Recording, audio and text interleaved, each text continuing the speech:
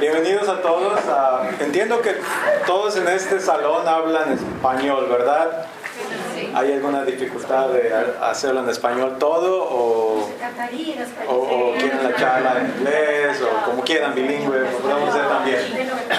Ok, bueno, no había entendido exactamente si la audiencia todos iban a hablar español o inglés, entonces estaba preparado para las dos cosas, pero si lo quieren hacer todo en español, lo podemos hacer todo completamente en español.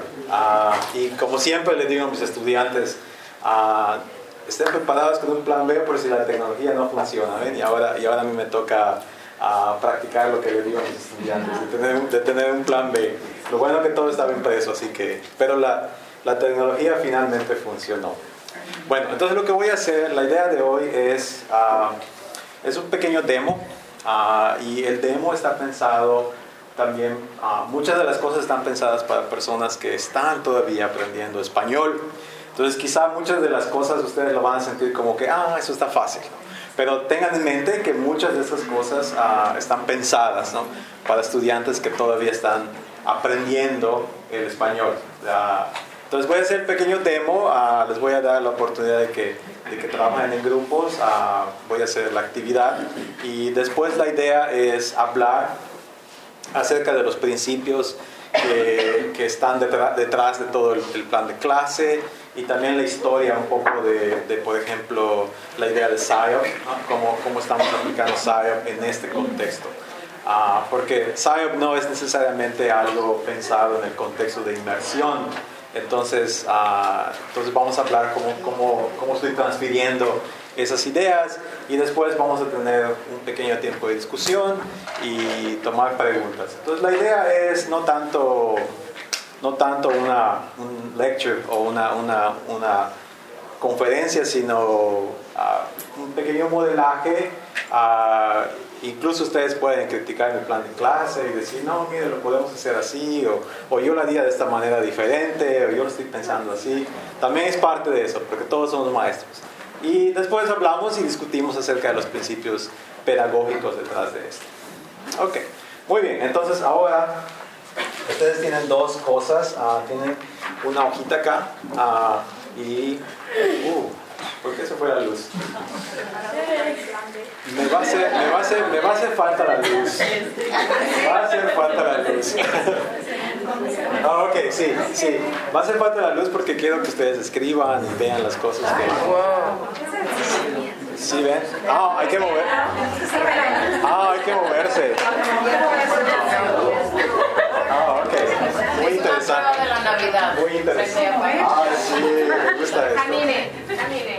Hay que moverse. Ok. Bueno, entonces vamos a hacer... Van a tener una hoja acá y tienen un sobre. Todavía no lo abran. Vamos a practicar. Entonces, muy bien. El día de hoy, ahora sí, voy a cambiar a mi modo de profe de escuela. Muy bien, el día de hoy vamos a hablar acerca del ciclo del agua. El ciclo del agua. Y el día de hoy tenemos dos tipos de objetivos. Tenemos objetivos de contenido y objetivos de lenguaje.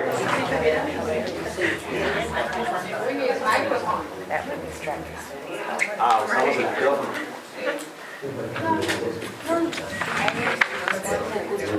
Bueno, ok, muy bien, eso es mejor. Entonces hoy tenemos dos tipos de objetivos. Tenemos objetivos de contenido y objetivos de lenguaje.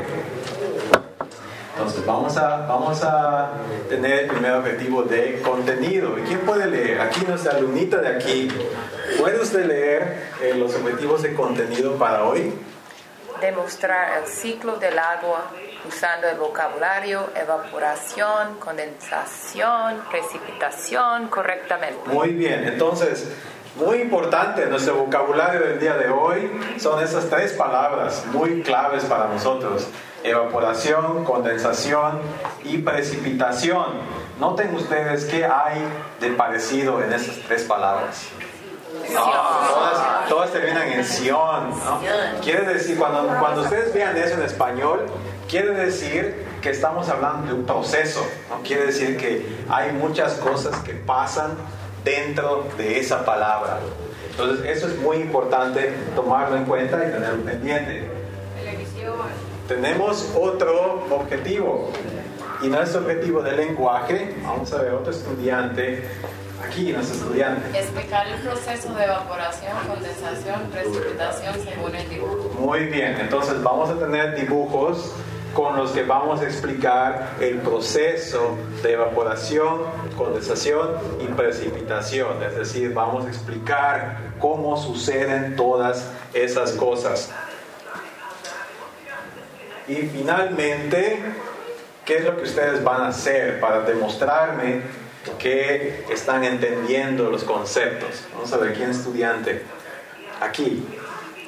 Escribir 3 frases sobre el ciclo del agua. Muy bien, y al final ustedes me van a explicar escribiendo 3 frases sobre el ciclo del agua. Pero antes vamos a practicar un poco el vocabulario que no hemos estudiado. Es vocabulario nuevo. Vamos a ver, ¿qué es esto? Sol. Muy bien.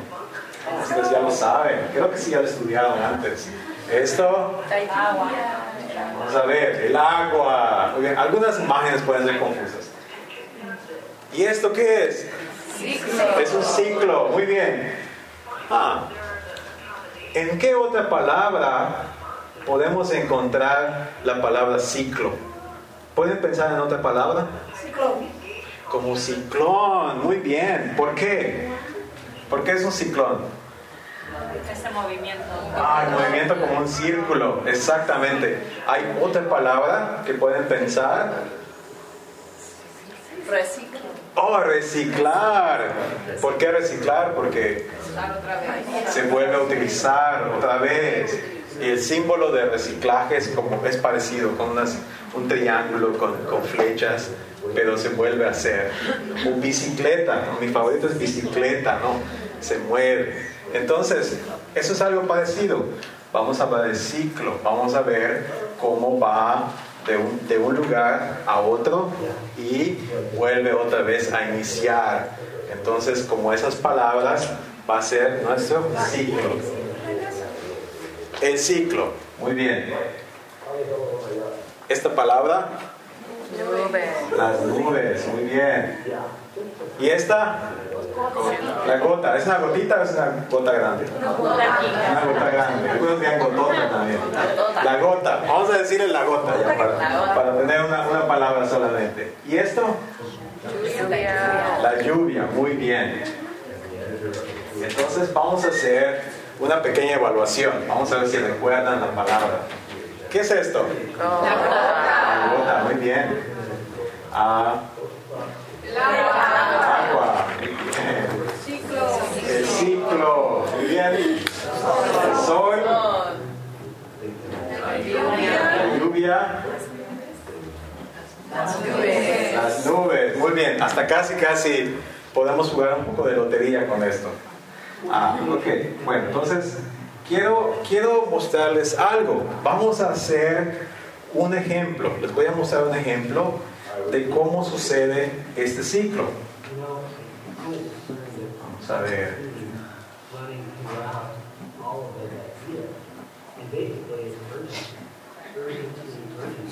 Muy bien.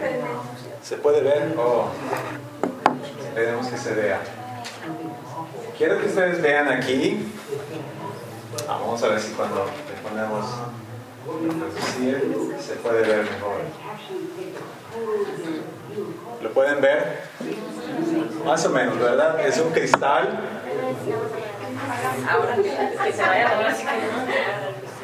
Es un cristal que se tapa.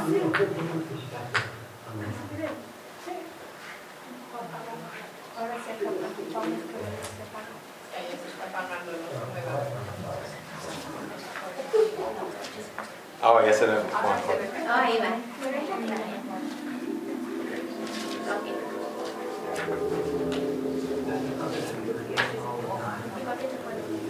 Muy bien, entonces vean cómo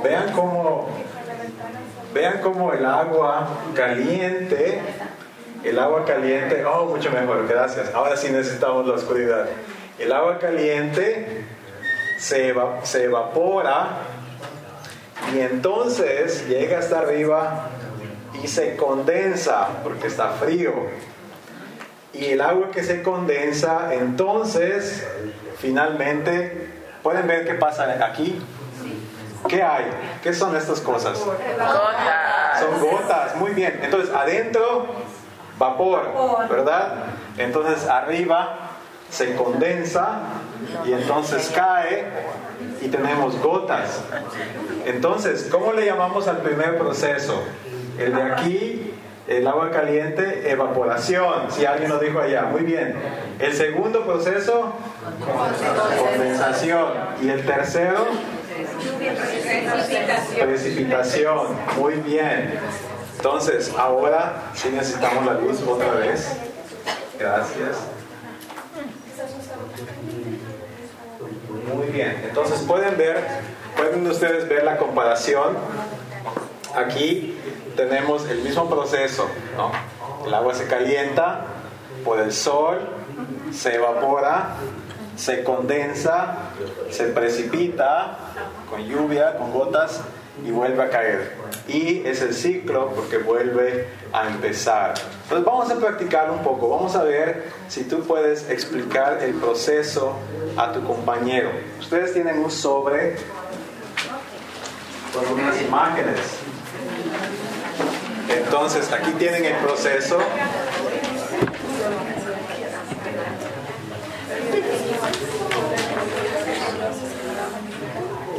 Entonces, ahí tienen el proceso explicado. Ahora utilicen las imágenes para contarle a su compañero cómo sucede el proceso. Y utilicen esas palabras.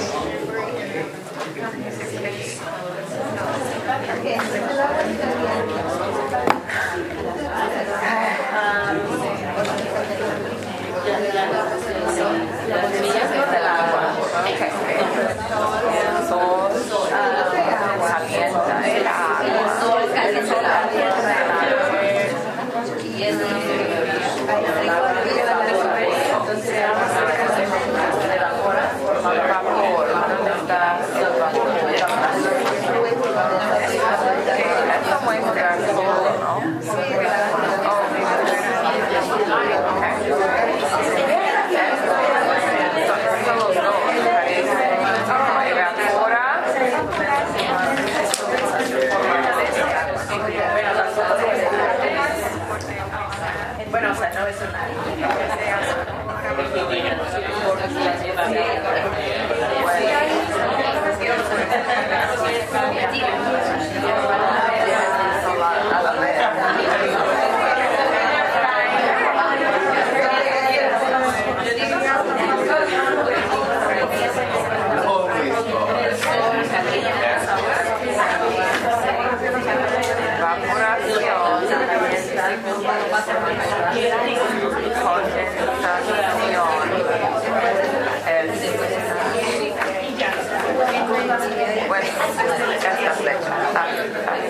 Muy bien, parece que muchos de ustedes ya lo tienen. ¿Qué pasa aquí? Vamos a practicar un poco. Aquí tenemos otra vez nuestro modelo. Vamos a practicar un poco. ¿Cuál es el primer proceso? Está por allá. Evaporación, muy bien. Es muy parecido como en inglés también. Entonces, si tú lo sabes en inglés, es muy parecido también. Entonces, el primero es evaporación. El siguiente, Condensación.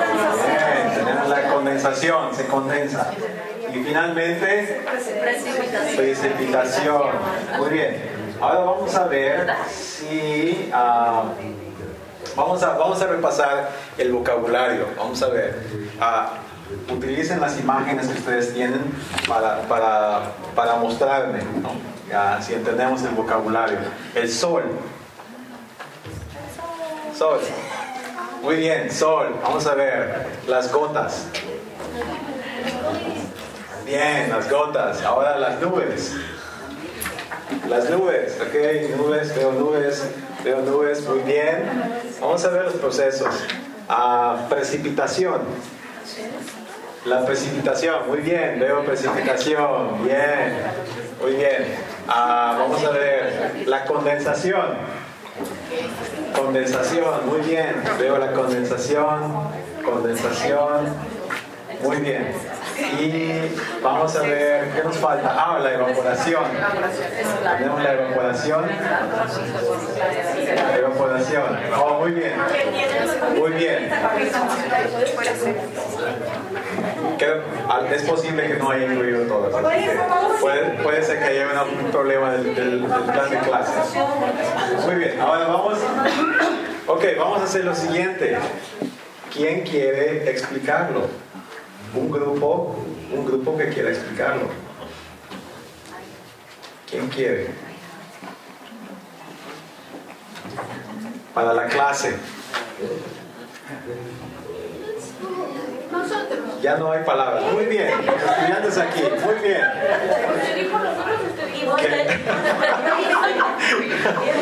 Se ofreció a toda la mesa.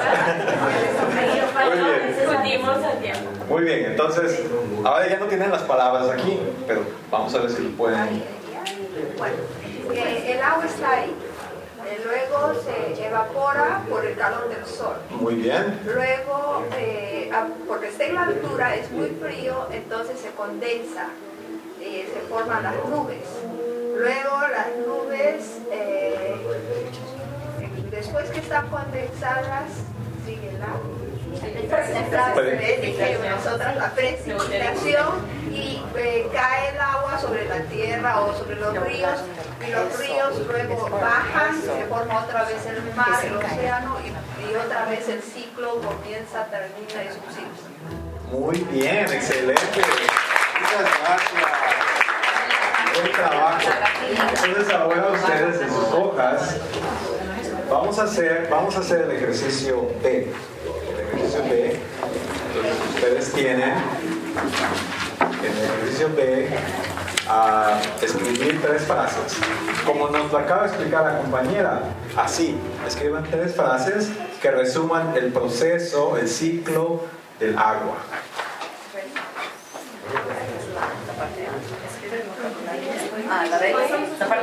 La parte B. Solamente, por ahora solo vamos a hacer la parte B.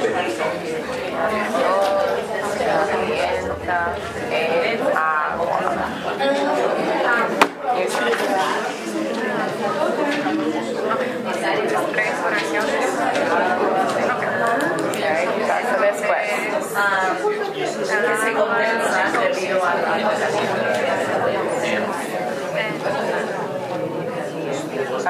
la evapora. No puse luego. Y quizás evapora. Porque es del agua caliente que se evapora. Evaporación.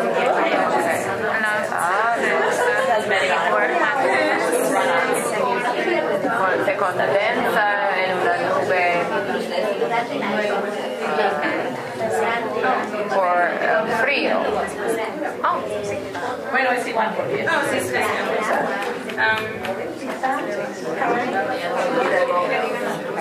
Finalmente,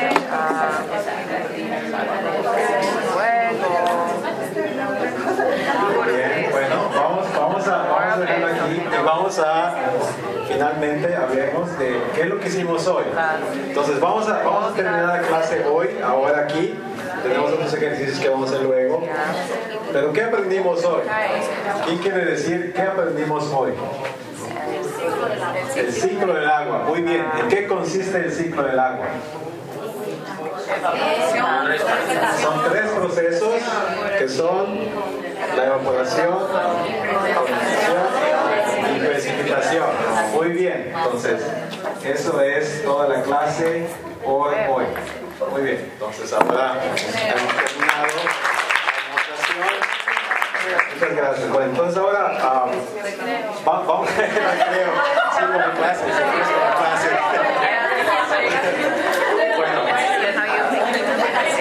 Sí, vamos. Sí. Tenía un comentario de las tarjetas. Me gustan las tarjetas. De lo que iba. Sí, para que voy a mandar regalo, claro.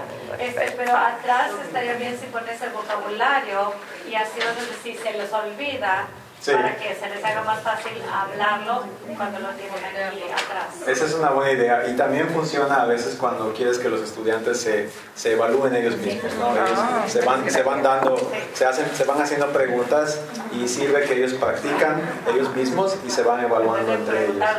¿Cómo se llamaba eso? Esa es una buena idea. Bueno, entonces vamos a hacer esto. Les voy a explicar cuáles son los elementos que justifican el plan de clase y entonces vamos a la discusión, a la charla y todo eso. Entonces, hay tres cosas del modelo de SIOP. El SIOP es no sé cuántos de ustedes están familiarizados con ese modelo. En los programas de ESL hay un tipo de programación al que le llaman Shelter Instruction. Y hay muchos modelos de Shelter Instruction. Y uno de esos modelos es SIOP, que es muy conocido. Y una de las razones por la que yo estoy utilizando esto es porque en Michigan, que es donde está la Universidad de Calvin, los estudiantes tienen que aprender SIOP porque es requerido por el Estado y muchos estados lo requieren. Entonces utilizamos este modelo de SIOP. Pero SIOP es un modelo pensado para programas de ESL, no necesariamente programas de inmersión. Pero hay muchas cosas en SIOP que son principios que pueden funcionar en todo tipo de programa o en todo tipo de sistema de enseñanza de lenguaje. Uno de esos es lo que llaman el building background, ¿no? La idea de si los estudiantes no tienen el vocabulario, el conocimiento, el trasfondo, entonces uno lo construye. Por ejemplo, es vocabulario nuevo porque si los estudiantes no lo tienen, entonces lo vamos a aprender. Entonces, pasamos la primera parte de la clase aprendiendo el vocabulario nuevo. Si los estudiantes ya lo tienen, ese es otro tipo de building background, que es más bien activando los conocimientos previos. Por ejemplo, cuando les pregunté ¿en qué otra palabra encuentran ciclo? Entonces dijeron ciclón, bueno, yo dije bicicleta, pero hubo otras palabras, reciclaje, hubieron muchas palabras que dijeron. Entonces eso me dice a mí acerca del conocimiento que ustedes tienen y lo estás conectando para la lección. Entonces eso tiene que ver mucho con la teoría. Muchos de los teóricos que hablan sobre cómo aprendemos el vocabulario hablan de dos tipos de formas de aprender vocabulario, ¿no? Uno es la amplitud y uno es la profundidad, ¿no? Amplitud es, por ejemplo, cuántas palabras no puedes conectar, cuántas redes semánticas puedes conectar a una palabra con otras, ¿no? Pero también es, si tú tomas una palabra, ¿qué tanto puedes explicar el significado de esa palabra? Y es cuando hablamos de sufijos y prefijos y, por ejemplo, la parte de sion, ¿no? Les estoy dando a los estudiantes herramientas que pueden utilizar en otro sistema. Entonces, todos estos pequeños detalles, ¿no? son los conceptos que tienen que ver con building background. Hubo un momento que me encantó mucho porque un estudiante dijo evaporation. Entonces, la idea es, ¿no? Tú no aplastas eso, ¿no? Tú dices, no, aquí solamente hacemos las cosas en español, no puedes decirlo en inglés. O viceversa, ¿no? Dependiendo del target language, ¿no? Del idioma que tú quieres lograr. Sino la idea es, muy bien, ¿sabes qué? La palabra en inglés se parece muchísimo a la palabra en español. Y si tienes más tiempo, entonces puedes hacer esas conexiones. Todas esas ideas son cuestiones de building background. Entonces, y esas son cosas que se hacen mucho en los programas de ESL, ¿no? Es muy importante hacer este tipo de actividades. La siguiente idea es Comprehensible Input, y probablemente muchos de ustedes están familiarizados con estos, tomaron cursos de pedagogía, y a lo mejor han leído Stephen Krashen y hay incluso conferencias de Comprehensible Input. Entonces no voy a explicar mucho esto. Pues la idea es, si yo me paro y digo, mira, el ciclo del agua es esto y así y asá, muchos de ustedes van a empezar, como decían en la conferencia, a lo mejor se van a ir en sus computadoras y empezar a hacer shopping, ¿no? Pero Comprehensible Input es, tú le das al estudiante el vocabulario o el input un poquito más arriba del nivel que tiene. De modo que el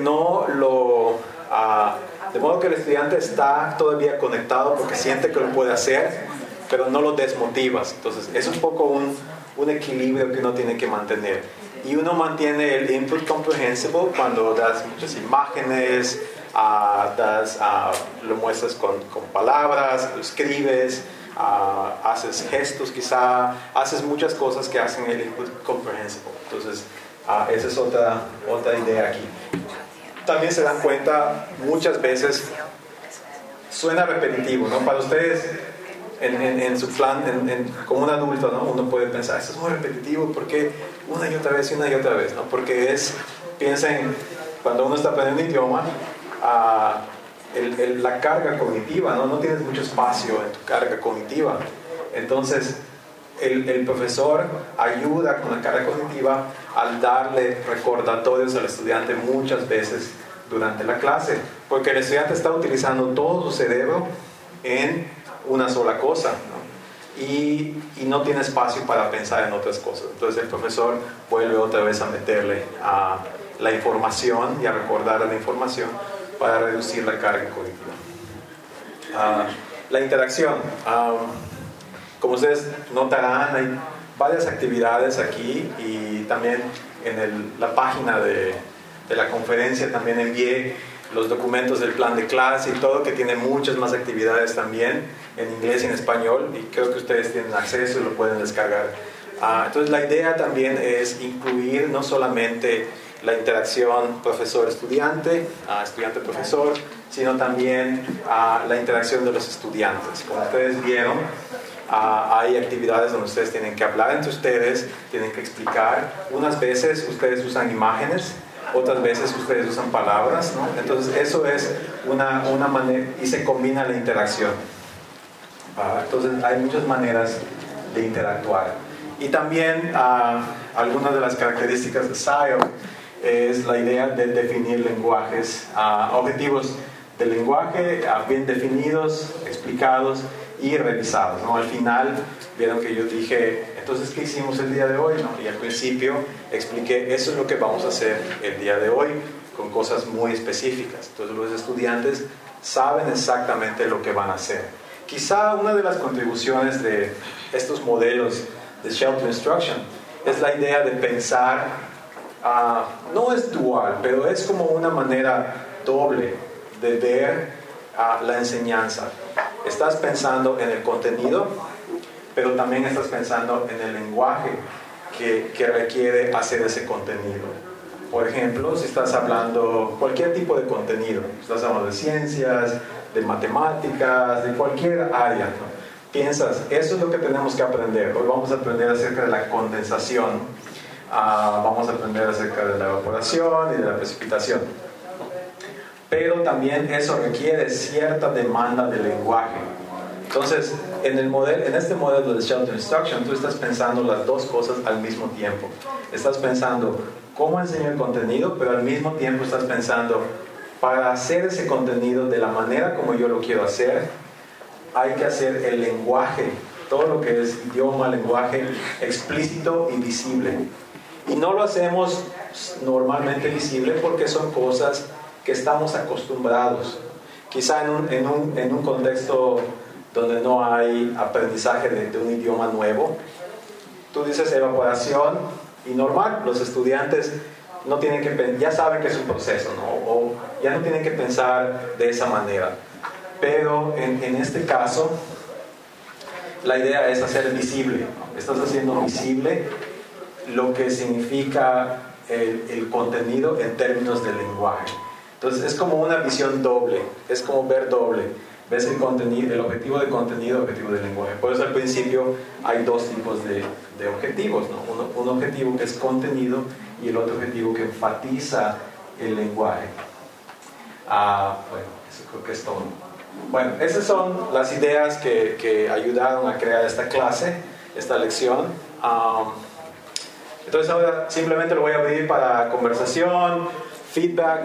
Bueno, la otra idea también era la idea de hands-on, ¿no? Originalmente esta clase, para que resulte más interactiva, el video que yo mostré de la demostración es algo que ustedes pueden hacer con los estudiantes y no es muy difícil, solo necesitan una tetera, calientan el agua ahí mismo y le dan a los estudiantes unos tazones de cristal y con un plastic wrap, ¿no?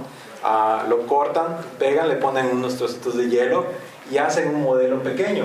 Y entonces pueden hacer que los estudiantes observen de cerca y estudien el modelo. Digan, oh, mira, el agua caliente, ¿no? Se forma vapor y aquí se condensa, ¿no? Y aquí puedo ver cómo se forman las nubes. Y pueden hablar del modelo, ¿no? Por ejemplo, ¿cuál sería el sol en nuestro modelo, ¿no? En nuestro modelo el sol sería la tetera, porque calienta el agua, ¿no? ¿Qué son las nubes en nuestro modelo? ¿Cuáles son las gotas? ¿Cuál es la lluvia? Entonces, la idea es hacer esto más interactivo al darle a los estudiantes el ejemplo. Aquí, porque es un poco más difícil traer tazones y calentar agua y todo eso, pues tengo el video para mostrar. Pero la idea es, para tener más éxito con los estudiantes, darles a hacer algo para que ellos describan, usen el lenguaje haciendo algo con la ciencia. Y luego comparas el modelo con el modelo real del ciclo del agua. Bueno, eso es todo. Vamos a tener tiempo de charla, discusión, feedback, cualquier cosa. Entonces, preguntas, ideas.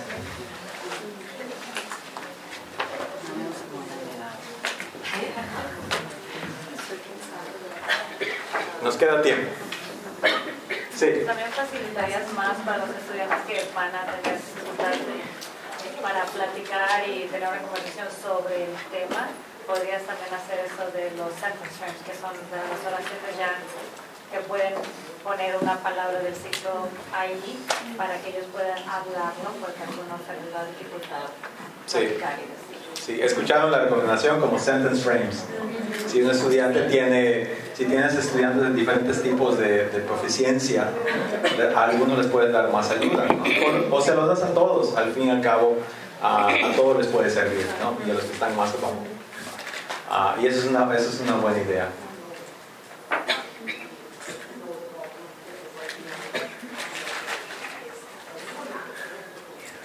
O otras preguntas sobre el modelo, sobre PSYOP, sobre Shelf Instruction, programas de inversión, enseñanza de contenidos.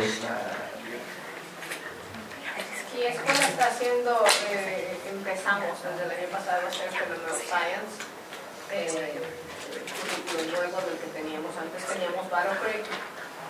Y hasta este es nuestro segundo año y hasta aquí nos damos cuenta de que si hay mucho que experimentan los chicos, que hay el proceso de digamos, el inicio, se empieza con un fenómeno que existe en la naturaleza, enseñando videos o fotos o algo así, ¿no?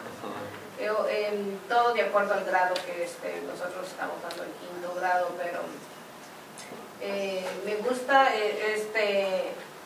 lo que acabas de explicar porque está como hecho para ESL, tú dices, ahí se esfuerzan en de que haya esa construcción del lenguaje en un principio, pero de hecho podemos usar y pues simplemente adaptarlo en el currículo y añadir estas partes iniciando un vocabulario para el estudiante y pues sí.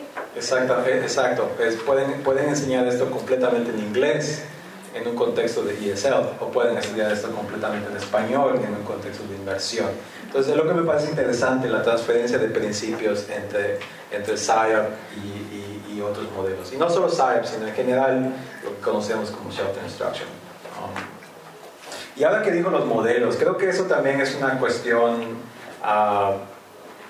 muy importante, el dedicar tiempo a encontrar modelos que ayuden a entender la realidad, ¿no? Como aproximaciones a la realidad, vale la pena, ¿no? Van a darle a su clase de mucho más énfasis, y también no es una sorpresa, aprendemos mejor un idioma cuando usamos nuestras manos, cuando estamos involucrados, inmersos en lo que estamos haciendo. Hace poco, para una de mis clases, estaba revisando unos materiales que utilicé el año pasado y encontré un video del que había olvidado, y ese video se hizo muy famoso. Es un profesor de física que explica el concepto de la gravedad. Entonces él dice, la gravedad y todo eso de la teoría de la relatividad es una de las cosas que de los mejores logros de la mente humana, pero no están en los estándares de ciencia, no los explicamos. Pero yo trato de dedicar tiempo a eso para explicarlo. Entonces esta persona creó un modelo del universo, que es como una licra, como una malla grande, ¿no?, que se dobla.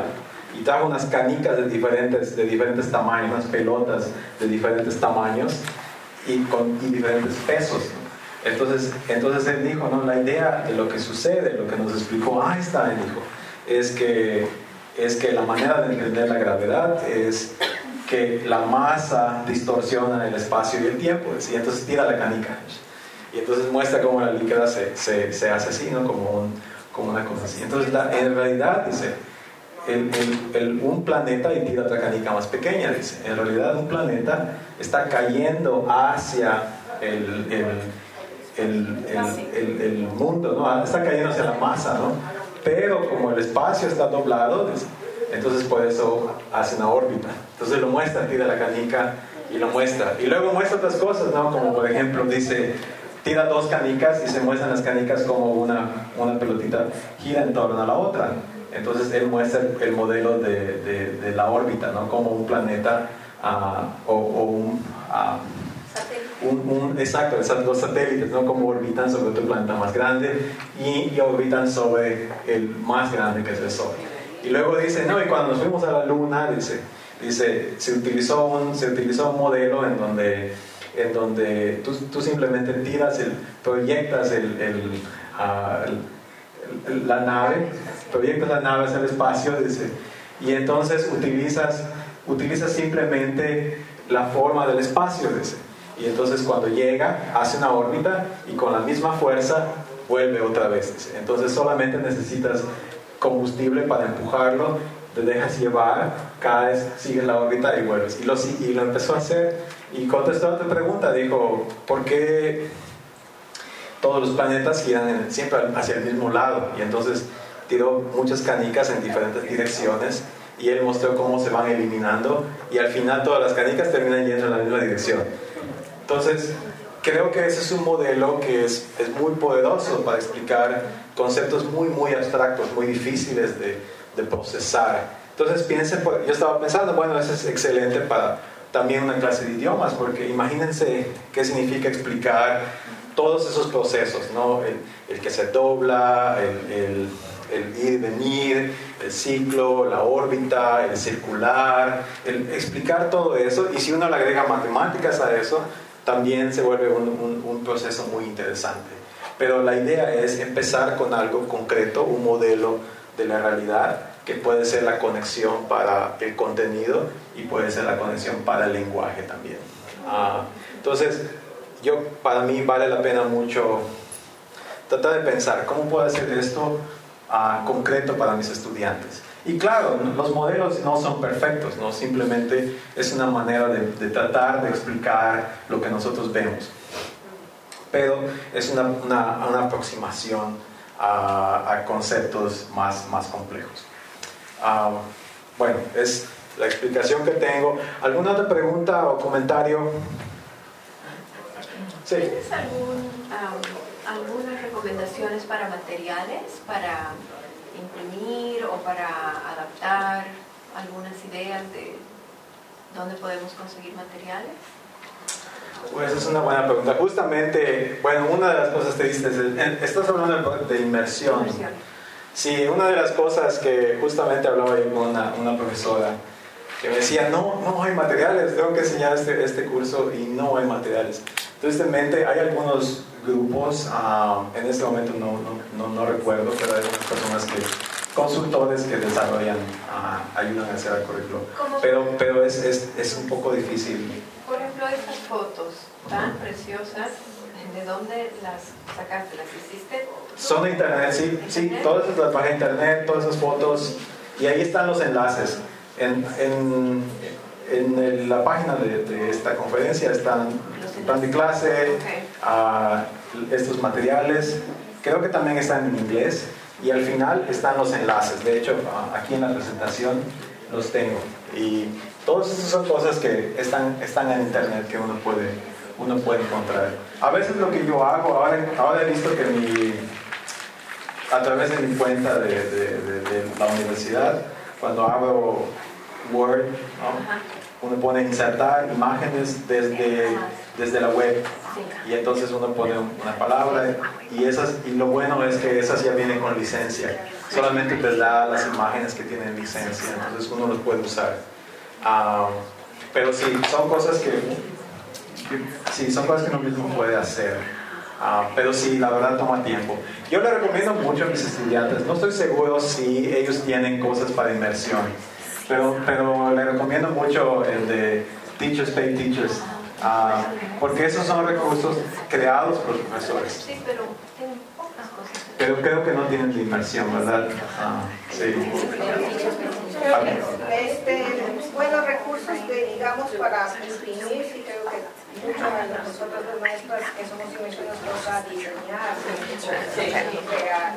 Pero en cuanto a lo que, pues si queremos materiales o queremos videos y todo eso, no sé si han ido para la Discovery Education, buenísimos videos en español a nivel del grado que está, y lo mismo BrainPop también es igual. Sí. Y hay videos en inglés que simplemente le puedes quitar el sonido y cambiarle el lenguaje, y tú les lees, les bajas la velocidad de lo que se está proyectando, la traducción abajo, y tú puedes leerle, pero los videos son perfectos para lo que necesitas. ¿Cuál es el Y también Khan Academy ya tienen en español. Entonces, Khan Academy, K-H-A-N, Khan Academy. Empezó como un sitio de internet de tutoría en inglés. Entonces uno entraba y ecuaciones cuadráticas, y entonces te explican cómo hacerlo. Pero luego creció y empecé a incluir otras materias, y ahora ya tienen cursos en diferentes idiomas y ya hay en español. Entonces los cursos se ven, es una persona explicando un tema, pero en diferentes idiomas. Entonces ese puede ser un recurso. Descubrí también que la Secretaría de Educación de México subió todos los materiales de primaria, secundaria, todos los textos, libros de texto. Entonces ahí hay mapas y muchas cosas de ciencia, modelos, dibujos, ya explicados en español, y son gratuitos. Si ustedes ponen SEP, Secretaría de Educación Pública, libros de texto gratuito, y ahí encuentran todo. Incluso subieron los de hace muchos años, de los que yo tomé cuando iba a la primaria, ¿no? Entonces subieron todo, está todo libre, compartido por grado, y todo está en español.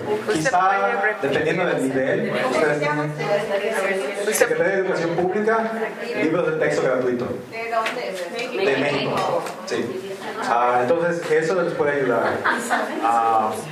Claro, quizá tienen que adaptar algunos términos que sean mexicanos, quizá tienen que cambiarlos o adaptarlos allá, pero los mapas, todo, tienen muchas cosas de todo, ciencias naturales, de geografía, de historia, que son muy interesantes, y eso puede ser también una manera de tener información y materiales.